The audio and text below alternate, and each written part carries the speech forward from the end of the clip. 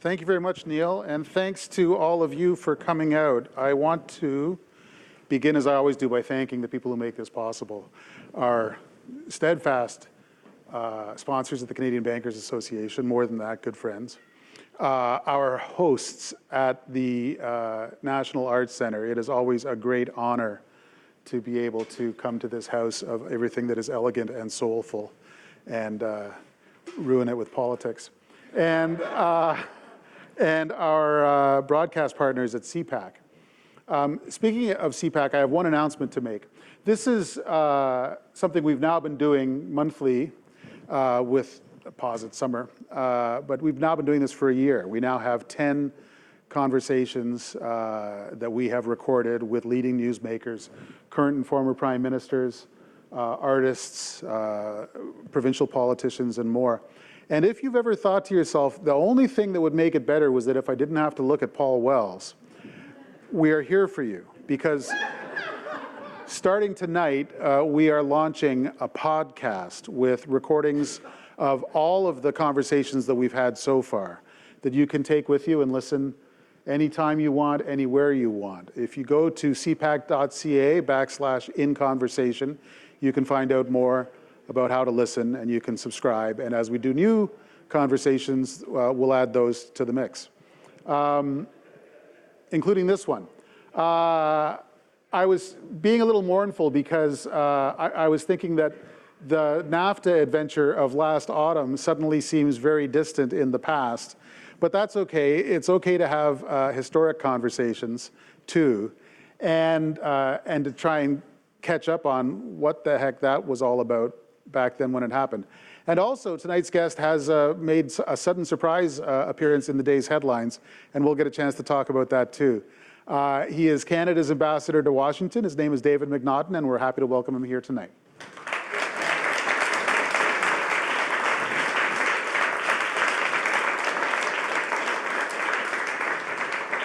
Excellency. Good to see you. What's the temperature in Washington these days? It's a little bit warmer than this, but it is supposed to snow, and we're supposed to have sleet overnight, which means probably they'll close the schools for a whole week. They're not used to that down in the swamp. I want to sort of take our time dealing with your whole tenure as ambassador. I want this to be like one of those Marvel origin movies where we don't even see Benedict Cumberbatch in the costume until the second hour.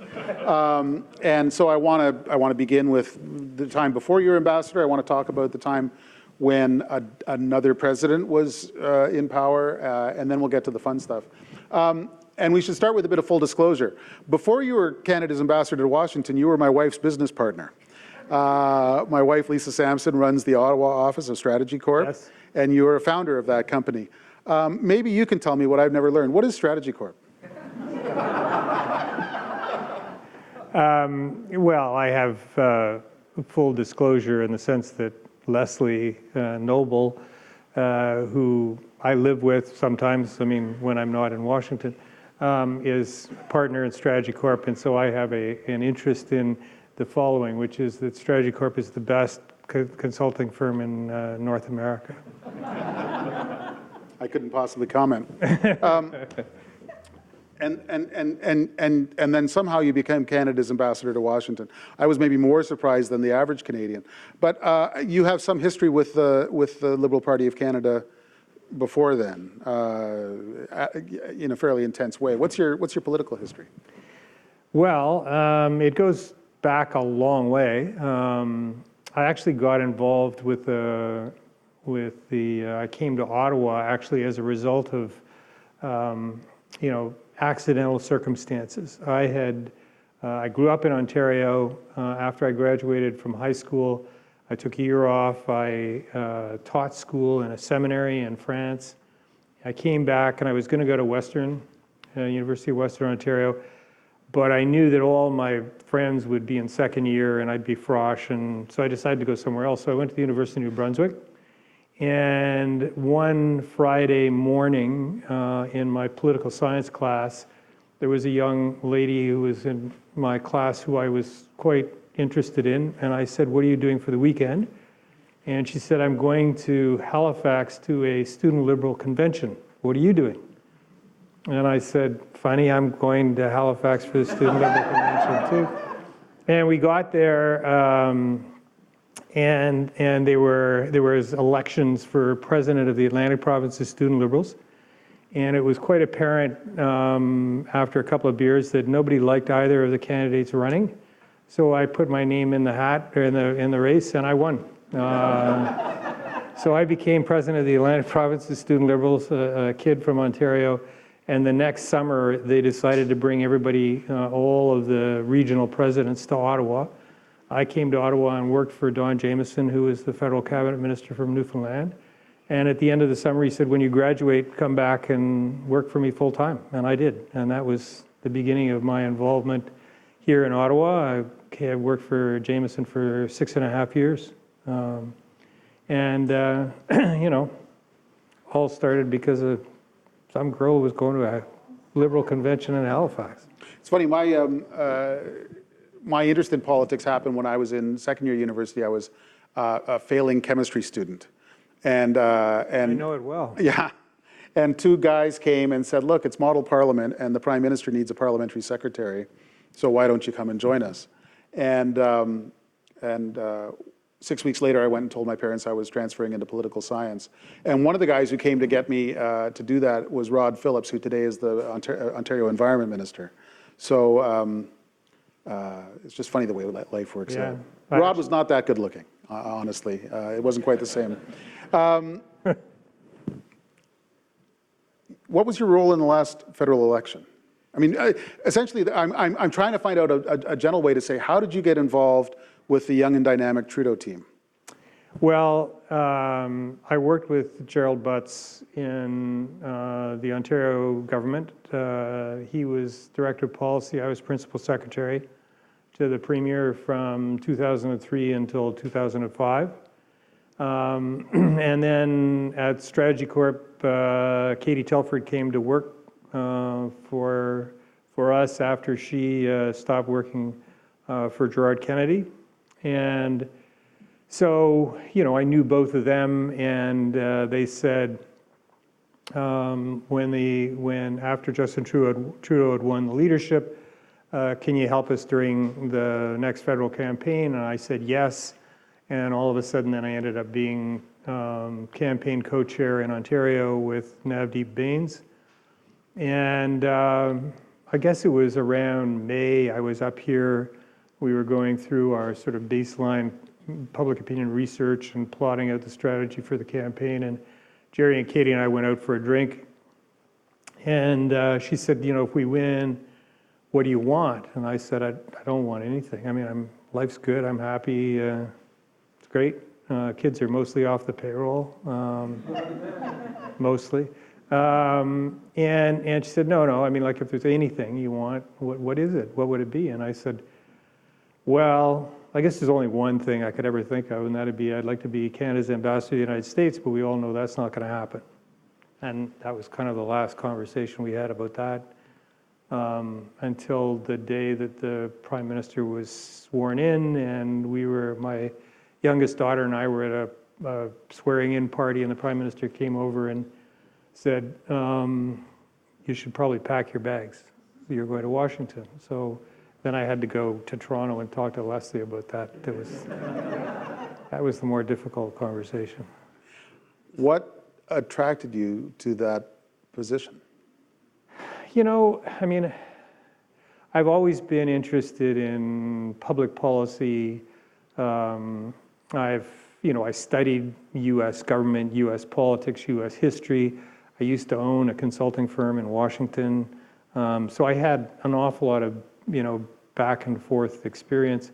And, it's an honor and a privilege to represent your country in any circumstance. But to think about being Canada's ambassador to the United States, I mean, I never really thought it would happen. And I still, to this day, when I sit in that office, every once in a while, I pinch myself and say, am I really here? And sometimes in the last 2 years, I've done more than pinch myself. Now, you've got a lot of predecessors to model from and to examine and to study. But the job is largely open to the interpretation of the incumbent. It's largely, there's not a lot of rules to it. How did you conceive the job, and were there elements of the job that you thought could be done differently or better when you first arrived? Well, I don't think it was so much, the job as ambassador that I thought could be done better. I thought we could do better as a country in terms of, I'm going to say educating, but making the Americans aware of the importance of Canada to them. I mean, we all know the importance of the United States to us, but I think what had happened was that things were moving along so smoothly, everything was going so well, that we took the relationship for granted. And that's always a mistake, whether it's a friendship or a marriage or a relationship like ours with the United States. And I think there were obvious signs of protectionism and growing isolationism, things like that. And I was worried about how could we pull together as a country and try to educate the Americans about the importance of Canada to them. And even though it's it's not exactly the same, we still are very important from a security point of view, from a defense point of view, and obviously from a trade point of view with the United States. And so that's really what I wanted to make sure that we did that. And I think overall, as a country, we've done a pretty good job of it. I mean, I think it's been a really good example of what this country can do when everybody pulls together, federal, provincial, private sector, public sector. I think we've upped our game, and it hasn't been just helpful in terms of the NAFTA agreement. It's been helpful in a whole series of other ways, and it'll pay dividends into the future. But we can never again think that we can just take it for granted. This is not something that ends when we get rid of the steel and aluminum tariffs or we get the USMCA or whatever we're going to call it approved. Did you speak to any of your predecessors? Did you you shop around for tips? Did you? Well, I know a lot of them. I used to work with Derek Burney years ago. Derek and I worked together in external affairs a long time ago. I knew Frank McKenna really well, and Mike Wilson and Gary Dewar. And yeah, I mean, I tried to learn as much as I could from their experiences. Everybody was in a different circumstance, but I think, there were some pretty wise and savvy individuals that held the job before I did. Speaking of circumstance, Barack Obama was the president. It seemed at least reasonable to assume that a Democrat would succeed him. What were the challenges that you were facing at that time? Well, I think it was an interesting thing. I mean, obviously, the personal chemistry between the Prime Minister and Obama was great, but it was interesting because he was at the tail end of his 8 years and was really into legacy mode, and we were at the beginning of the new government's mandate and trying to get things moving, and there was some discontinuity in that. I mean, let me give you an example. Obama very much wanted to get the TPP passed and approved by the U.S. Congress, and anything that would get in the way of that, he didn't want to deal with. So he didn't want to settle softwood lumber with us.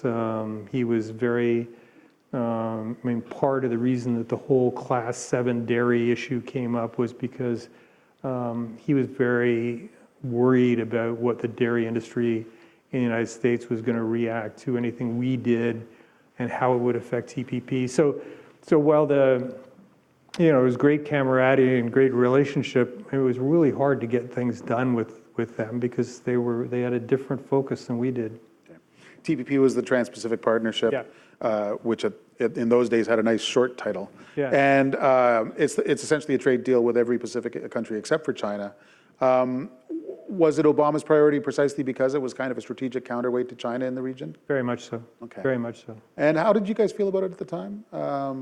Like, did the new Liberal government take a while to come around to liking Stephen Harper's trade deal? It was a significantly different trade deal that we ended up with. Okay. How so? Well, I mean, there are elements to the deal that were not in the original TPP, which some of the countries didn't like.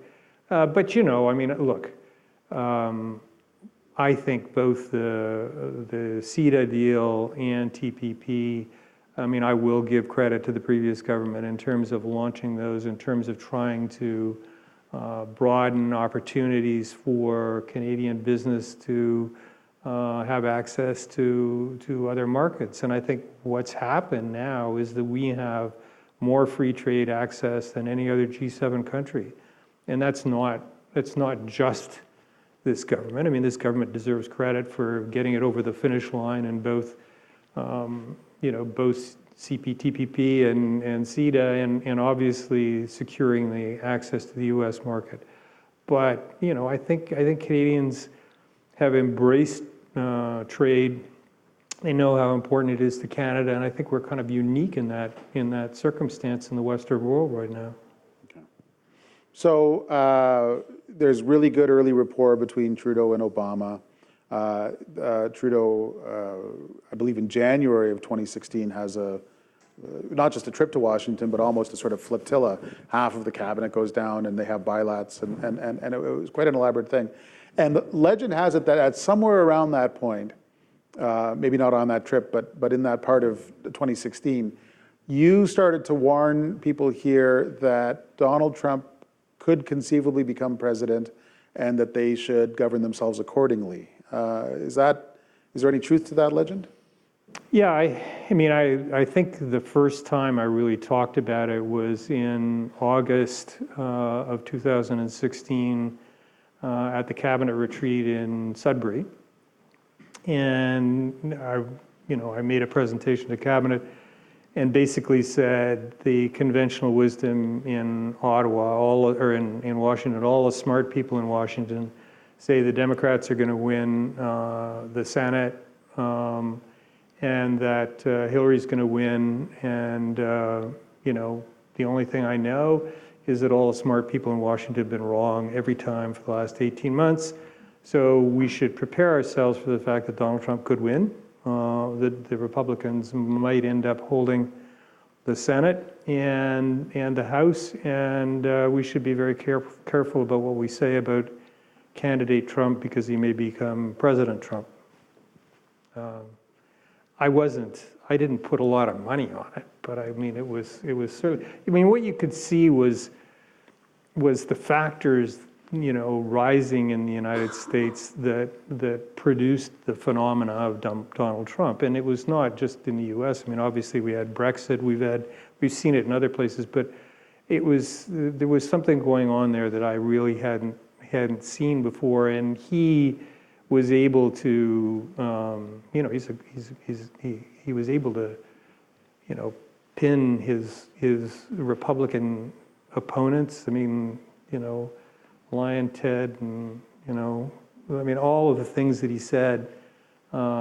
He was a master in the campaign, and thank goodness we didn't speak out a lot beforehand.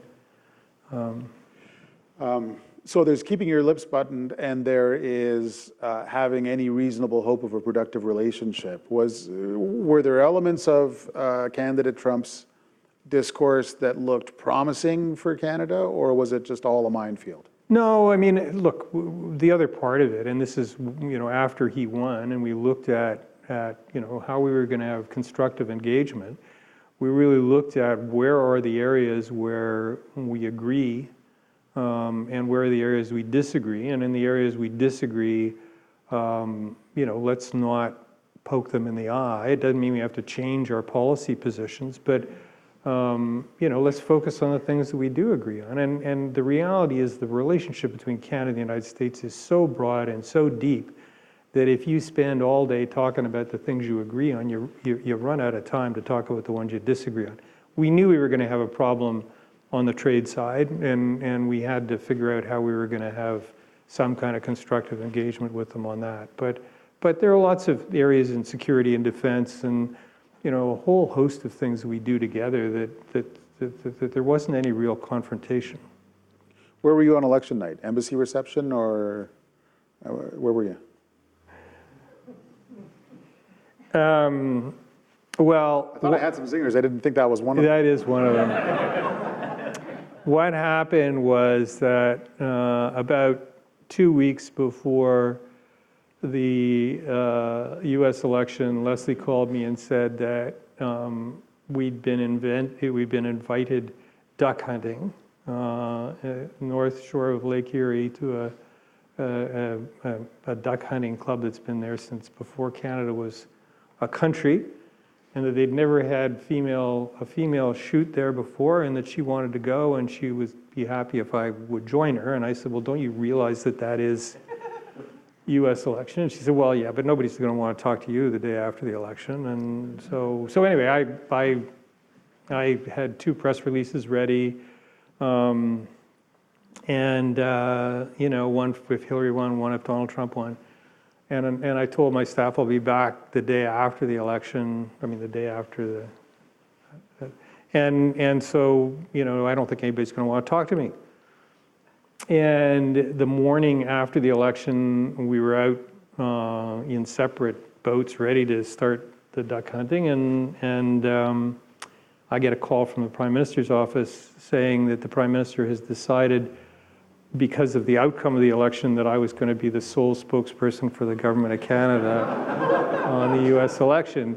And they didn't ask me where I was, because they just assumed that I was in Washington. So I said, well, I'll get to the closest media center, which I did. And I kept trying to get a hold of Leslie to tell her where it was, and there was no answer. And finally, I got a hold of her, and I thought, there's going to be one of 2 responses. One is, whatever. The other one was, I feel so sorry for you. But it was neither one. She asked me whether I'd shot any ducks and whether she could have my limit if I didn't. So anyway, so that's where I was on election night. It was, or on election day. You didn't see Dick Cheney out there? No, I didn't. No, I didn't see him out there. So let's compress. Part of me wants you to take me through hour by hour the first 96 hours after the election, but say the first few weeks. What was the general perception, and what was the response? You mean from them? More from you, and how does one concretely respond to the election of a reality TV star as president of the United States? You end up dealing with what, the cards you're dealt.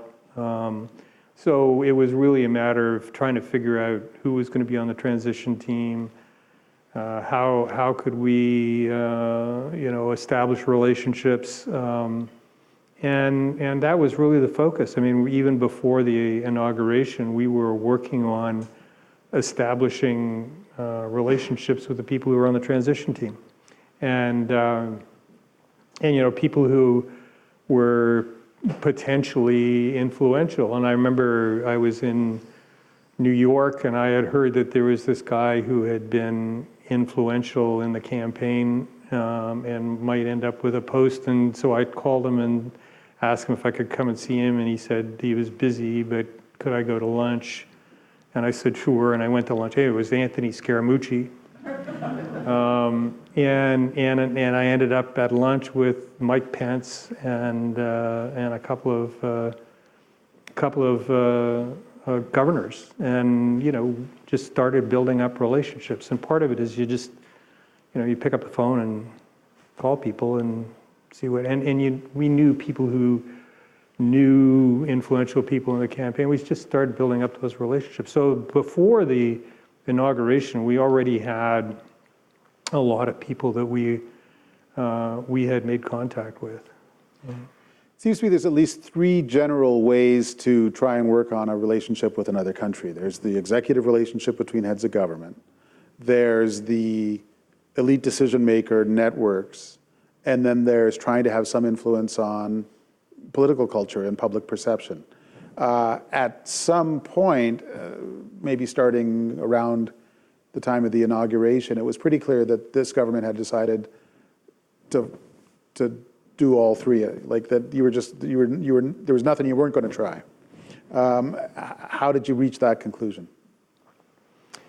Well, you know, when 72% of your exports are to one country and you're facing an existential threat, you do everything you can. And I was convinced that we were, you know, we had a real problem if we didn't put everybody to work on building all of those relationships. And you know, it's interesting how many of them ended up bearing fruit. I mean, it was, you know, there wasn't any silver bullet. It wasn't like, well, if you can get to so-and-so, he's actually going to make all the difference in the world. But I know, you know, for instance, you know, the relationship with Sonny Perdue helped in terms of stopping the president from tearing up NAFTA, invoking the 6-month clause. The Ag Secretary? Yeah, Ag Secretary, because he actually showed the president where you know, where the impact might be and how those states voted and everything else. And I think it was very impactful in terms of having the president step back from tearing up the agreement. And then, you know, about a month before we actually, you know, came to agreement on the deal, I had a call from a couple of senators, one Democrat, one Republican, who said, we want to come and talk to you about what's going on. And I said, sure. And they said, can we bring some of our colleagues? And I said, yes. And anyway, we ended up with 16 senators at the embassy with me for dinner a month before. And it was like half of them were Democrats, half of them were Republicans. They were genuinely interested in seeing how we could move things along. And it was really then that you started hearing some words out of Congress saying, if Canada is not part of this, don't count on this passing. And I'm not sure that it made all the difference in the world, but there's no question that it nudged them along in terms of being more reasonable.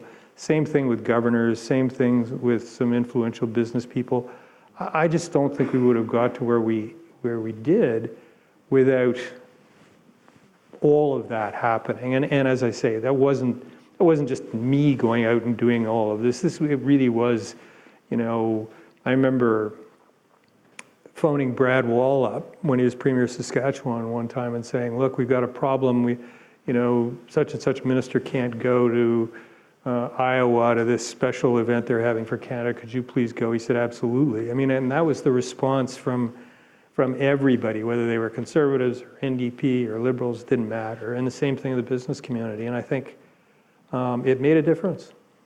In order to have that kind of effort south of the border, there needed to be some rewiring of government north of the border. What did that entail? Well, there was, you know, there was a central point in PMO, and then, you know, the same thing in the bureaucracy, and there was really a coordinating effort that went on here. And I think that was essential because you had to have ministers available, and we had to be aware of any of the policy changes we might be making and what its impact would have in the United States. So it was a really, you know, good coordinated effort. I mean, I talked to Ottawa all the time. Sometimes, you know, if I couldn't get a decision, I'd just go ahead and do something. But that's, you know, I used to say to our folks at the embassy, it's easier to seek forgiveness than permission on some of these things. But I think we had an overall framework within which we had permission to do things, and I think that was, it really made not just people at the embassy, but throughout all the consulates and everything, feel empowered. And I know, you know, it was something that people felt was important. It often seemed like what you were essentially trying to do was to activate everybody in the United States who had serious Canadian interests and may not, until you flip the switch, may not have even realized that. That's correct. And many of them didn't. They had no idea. Was that effort welcome, or was it sometimes, like, get off my back, you Canadians, or? Well, there's a bit of that. Most of that came from the administration when we were in the negotiations. I used to, Ambassador Lighthizer and Wilbur Ross used to say that we were going around them to Congress. I would comment to them that actually there are two quite distinct branches of government in the United States, three actually, and it's entirely appropriate for us to go to Congress, because at the end of the day, Congress is going to say yes or no to whatever deal there is. So, but no, there were occasionally, shots saying, "Why are you doing this?" I mean, near the end, especially around the G7 Charlevoix, when the president really had a bad reaction to something, there seemed to be deep aggravation with just about every element of this. They didn't like the prime minister. They didn't like the way the foreign minister talked. They didn't like the fact that you were talking to a bunch of Americans. Did you worry that somehow you had taken so much care to do it right that you had, oversalted the soup, or whatever the metaphor is, and that you had just managed to make them all angrier than they would have been otherwise? You're never sure that you've got the calibration right. But, what happened in Charlevoix was that I had back surgery the week before, so I wasn't able to go. So when all of that happened, I phoned Jerry and Katie and said, I leave you alone for 48 hours and look at what happened. But no, it was, look, sometimes the president reacts to things and it's hard to understand exactly what it is. I don't know whether it was because he was on his way to see the North Korean, to see Kim, or whether it was, you saw something that the prime minister said on television. I still to this day don't understand that. Obviously, both Kudlow and Navarro, I think, overreacted and then withdrew it. It wasn't, it didn't have a huge impact on things, frankly. I mean, we were back at it shortly thereafter, and, I think a lot of the rhetoric is just that. And, I used to say to Minister Freeland when Lighthizer would complain about going around behind his back to Congress, I'd say, I guess we better do more of that, because obviously if it's bothering them, that, we're having some impact. And as I say, it's tough. You got to be really careful that you don't so annoy them that you can't have a negotiation. On the other hand, sitting back and having them, tell you what to do is not the right answer either. On the substance of the thing, did it feel like just a continual process of making concessions and hoping that the beatings would stop, or was it just how much do we have to give you to make this get better, or did it feel like a real negotiation? Oh yeah, no, it was a real well, it didn't feel like a real negotiation for a long time, because basically what happened was, we would make suggestions, they would say no, they would make suggestions, we would say no. It was the first, gosh, I don't know, at least 12 months, there was very little light at the end of the tunnel. I think there were some significant times when breakthroughs happened. One of them was the end of January and the Montreal round, where we first put on the table the notion of the $16 an hour labor in the auto rules of origin. And it was good, because what happened in that was it changed the dynamic, because before then it was essentially the Americans, and we were, I wouldn't say on the same side as the Mexicans, but we were getting beat up as well as the Mexicans. And then when that happened, we actually ended up on the same side of the table as the Americans. And that really did make a difference, because the auto sector is so important.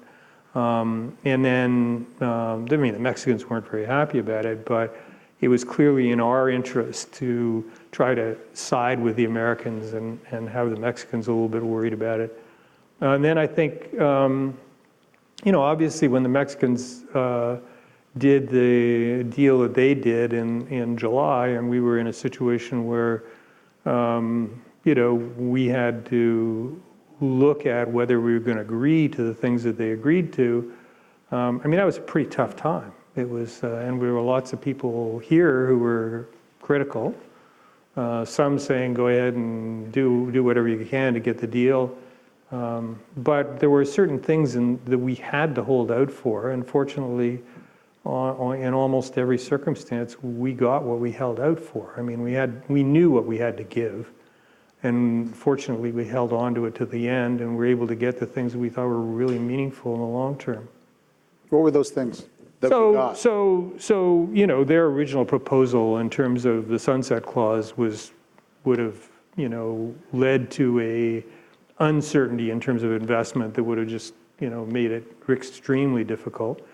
No question that, we wanted Chapter 19 to stay in.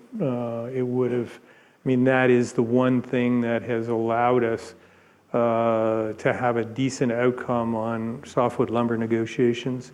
I think there were things there were lots of improvements that were made in terms of digital trade and all that, which was more cooperative. But and we wanted to have a strength in Chapter 20, which is the state-to-state arbitration thing. And, getting rid of ISDS in terms of the Americans' ability to sue us, but retaining it because of our participation in TPP with the Mexicans was, I think, a real win at the end of the day. So there were a lot of things that ended up being very successful in it that I don't think, frankly, the president cared all that much about. He was so focused on 300% tariffs on dairy that, as long as we could give something on the dairy side, it was a huge amount of leverage. There were voices around Ottawa who said that 4 chapters in particular that were part of the opening Canadian position were ludicrous virtue signaling. The environment, the labor provisions, the indigenous provisions, and the gender provisions were the sort of stuff that makes Justin Trudeau happy, but that the Americans couldn't possibly care about or agree to. How did those elements work out? So I heard those comments. Some of them were made directly to me. I won't mention who mentioned them to me, but I think you probably know. And all I can say to those people is thank goodness that we did have some of those provisions, because those are the provisions that are going to have the Democrats in the new Congress and the new House vote for the deal at the end of the day. And if we didn't have those some of those in the way, if we didn't have a labor chapter, if we didn't have an environment chapter, if we didn't have the $16 an hour thing, if we didn't have the Chapter 20 strengthening, I don't think this deal would be going through. But because of those, I think we've got a shot at getting it done. Okay. Forgive me, that doesn't sound like great foresight. That sounds like you get lucky at the end. Like it turns out that's stuff that you need. Oh, come on. Interestingly enough, and I got to give Bob Lighthizer some credit in this, is that throughout the negotiations, he wanted to make sure that regardless of what the outcome of the midterms, that he could get this deal through. And so, some of those things that I am claiming credit for right now, probably he might have had something to do with, but that doesn't mean I'm not going to claim credit for it. It's fair enough. There are all kinds of windows into that negotiating room. There's the professional public servant who led the negotiations, Steve Verhoeven. There was you as ambassador, there was Minister Freeland as foreign minister, and there was a very attentive group in the building down the street here in the Prime Minister's office. very roughly speaking, what's the mix? How much of your time was spent eyes on that negotiation? Oh, an awful lot. I mean, how many hours a day? I don't know. It varied. Obviously, there were times where it was really intense. I mean, look, Chrystia Freeland was the coach and the quarterback. She has unbelievable energy, and she's smart, and she's she's hardworking. And she and I used to talk, if not every day, every other day. Steve Verhoeven and we couldn't have done it without the expertise of the professional negotiators. I mean, one of the things that we talked about at the beginning is when you're up against somebody who's as big and strong as the United States in this kind of a negotiation, the only way you're going to win is by working harder, being more creative, and hanging together. And I mean, the beauty of our team was, while we did have disagreements, I mean, obviously, there are times where you want either with strategy or tactics or whatever. But when we made a decision, then everybody fell in, behind it. And then Katie and Jerry were clearly involved in it. And whenever I asked them to be involved, asked them to do something, they would. Brian Clow was invaluable.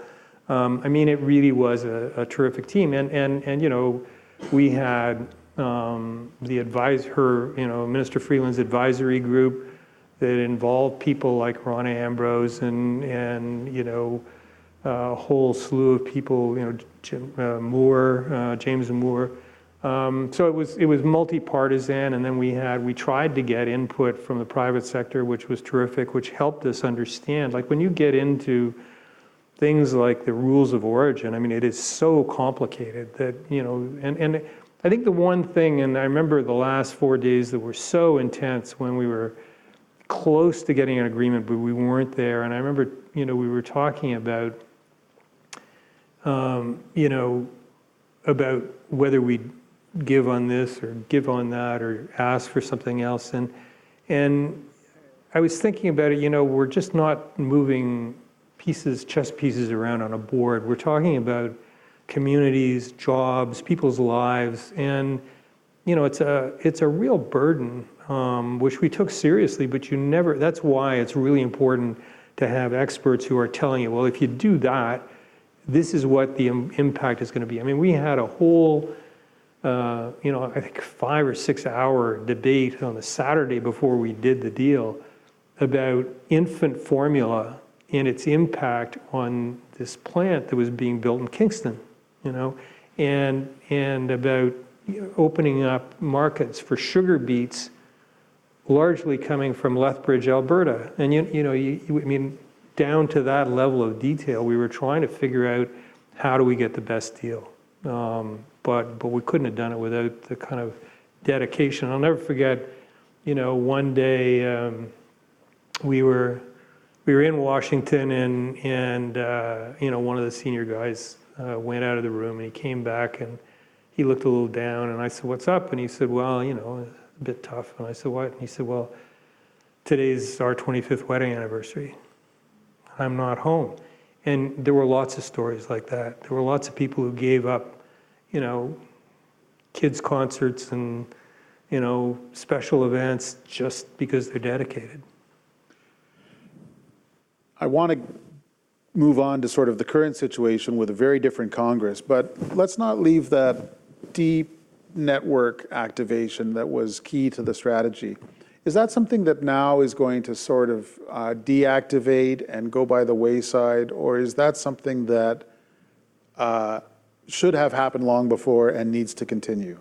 Yeah, I mean, somebody asked me, if you had to do things differently, what would you have done? And I meant, I took it to be you in the collective sense, and I just said, well, we should have started it 5 years ago.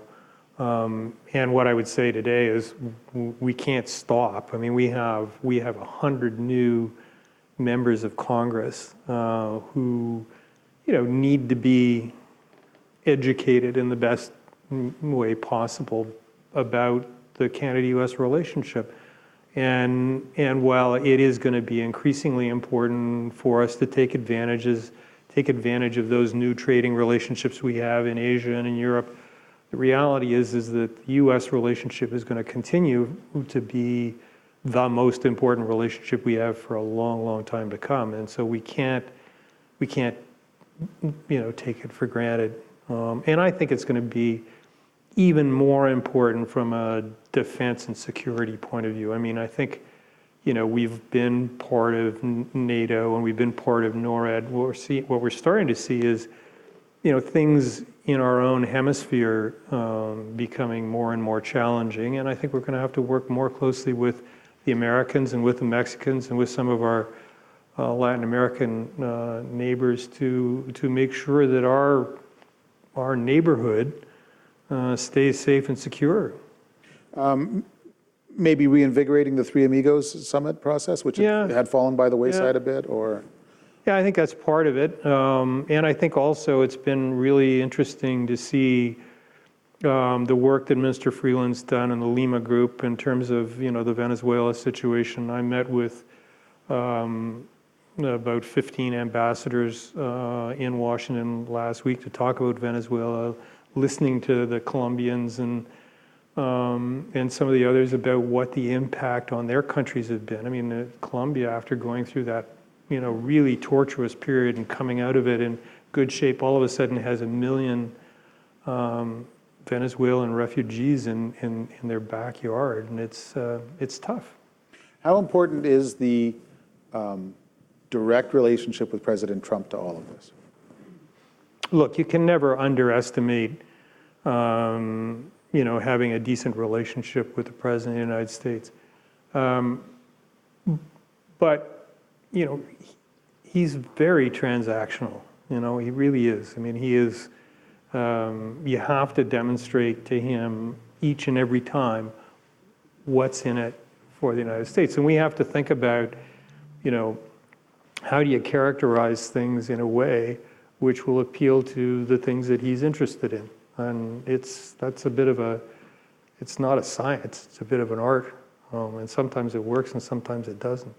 But he's a disruptor. Some of the disruption has been, I think, perhaps a bit overdue, and some of it has been, the other kind. The other kind. It's got to feel like Groundhog Day sometimes. You do all the work. Yeah, you get to do all the work of getting to a certain point, and then so Chrystia Freeland, a huge part of her strategic objective in foreign policy was getting as close to Rex Tillerson as possible so that he could be a force multiplier. And then he force multiplied himself out of the job. And now the relationship with Mike Pompeo is very different. That's got to be frustrating. Yeah, a bit. I mean, obviously we've seen a huge change in personnel. I mean, I think, I was with Minister Freeland, in a meeting with Pompeo just before Christmas. They had a great discussion about things. I mean, they've been in contact on a regular basis. I think she's developed a really good, positive relationship. I talk to Ambassador Kraft every other day. She's been tremendously helpful. I mean, I joke about the Tillerson. My story is before Christmas last year, not like 15 months ago, I had dinner with Rex Tillerson. And then he got fired. And then after Christmas, I had H.R. McMaster and his wife over for dinner. And what happened to him. And then in December of this past year, I had lunch with Jim Mattis. And I don't understand it, but a lot of people at the embassy are encouraging me to invite Peter Navarro over for dinner. But I don't know why, but... I'm starting to regret having you here tonight. I had a good run. Tell me about this new Congress. Democrat majority in the House. and they clearly come to get some stuff done. Is NAFTA, USMACA, CUSMA, whatever we're calling it, is it in danger? I don't think so. I mean, I think it's interesting. I was saying to somebody the other day that, I mean, I understand that there's been a lot of reports about, maybe it's in trouble. But I commented that most of the people that say that it's in trouble are in the business of selling their services to people who want to get it done. And not that I think that that's a bad thing, because I used to do the same thing, but hire me because it's in trouble, and if you don't hire me, it probably won't get through, is when you see people commenting on it, a lot of them are in that category. There's no question that there are Democrats who are raising issues about the agreement. But having said that, when you look at it and you say to them, again, there was no labor and environment chapter in the previous NAFTA. There was no $16 an hour, in $16 an hour in auto plants. You're rid of ISDS, which you don't like. Go through all of that and then say to yourself, do you really want to not have this? I mean, is it perfect? No, it's not perfect. But is it substantial progress over the existing agreement on so many things? I mean, the answer to that is clearly yes. And I think when it comes, that's the beauty of the fast track authority. In the U.S. system, if you got fast track, they can only say yes or no. And I think at the end of the day, when they have to vote, they will vote in favor of the agreement. I think the question you have to ask yourself is, with all the things that are going on in Washington, when is it going to come to a vote? And I think that's, if I could predict that, I can't. I think it'll come to a vote before the end of the summer session. I hope so, but I can't be assured of that. So your argument to the Democrats in Congress is not that the new treaty averts disaster or that it's a compromise that we can live with. It is that it is positive improvement over NAFTA. It is. Is that true for Canada too? Absolutely it is. How so? Well, it's an improvement. I mean, when you look at the volume of trade between our two countries in automobiles, it's a significant improvement. And the side letter that we have, which essentially insulates this country from any 232 action the president might take, until and unless there's 70% increase in automotive exports from Canada, and that's a pretty nice insurance policy which doesn't exist at the present moment. I think the elimination of ISDS, I say, is positive. I think that there are many elements of the agreement which I think are significant improvements. I mean, there's no question that giving up further dairy access is something that is of concern. Obviously, the government's going to have to make some decisions about compensating those farmers, but overall, I think it's a big improvement over the existing deal. If you ask me, do you want to go back to what we had, or do you want to take this? I'd take this every day. Okay. I'm saving all the stuff about Jerry Butts for the end. I told you I got to leave in a minute, right? That's right. The Canada-U.S. relationship is kind of psychologically fraught, certainly for Canadians. If you get too close to the Americans, you take on water. If you blow the relationship, it's catastrophic, both politically and economically. Is that something that is constantly, that you actually have to keep in mind, is modulating the degree of closeness? Yeah, although, so much of the political perception of it is around, a few things. The reality is that we work so closely together on so many different areas, whether it be on, pandemic research, whether it be on, keeping the grid the North American grid up and resilient, and the cybersecurity. I mean, all of those things are so important to our economy and our security, and they happen all the time. And so I think there's a lot of the superficial stuff, which is, does the president like the prime minister or vice versa? And while it's important, the reality is day in and day out, there's so many things that go on that are positive. So I think it's an important. It's obviously you got to keep worrying about it from a political point of view, and you have to make sure it doesn't deteriorate from a substantive point of view. I think the other thing that I learned throughout all of this is that I think we've got to recognize this in terms of some of the other challenges that we face, which is artificial intelligence and hugely disruptive technology in our economy. Is that as a small country with 35 or 36 million people, we have to work together. Doesn't mean we don't have to have differences of opinion, but if we're fighting amongst each other all the time, we're not going to end up winning in a world which is intensely competitive at the present moment. And how we calibrate that over time is going to be important to this country and how successful it is. Funny family expedition stories. You went out duck hunting and the elected Donald Trump. I was rounding up the family to go out for a skate yesterday for Family Day, and Gerald Butts resigned, which means the Prime Minister is short one principal secretary. Is that a job for David McNaughton?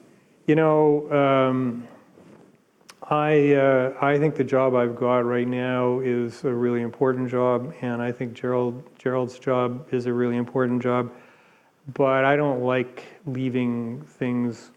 I don't like leaving unfinished business, and I've still got some business to do. I've got to try to work with our team and with the private sector and premiers to get those 232 tariffs off steel and aluminum. We got to make sure that uranium doesn't get whacked with the same kind of thing. We've got to find a way to get New Brunswick excluded from the softwood lumber, and we need to get a softwood lumber deal. So, I was disappointed more personally than anything else. I mean, Gerald and I have been friends for a long time.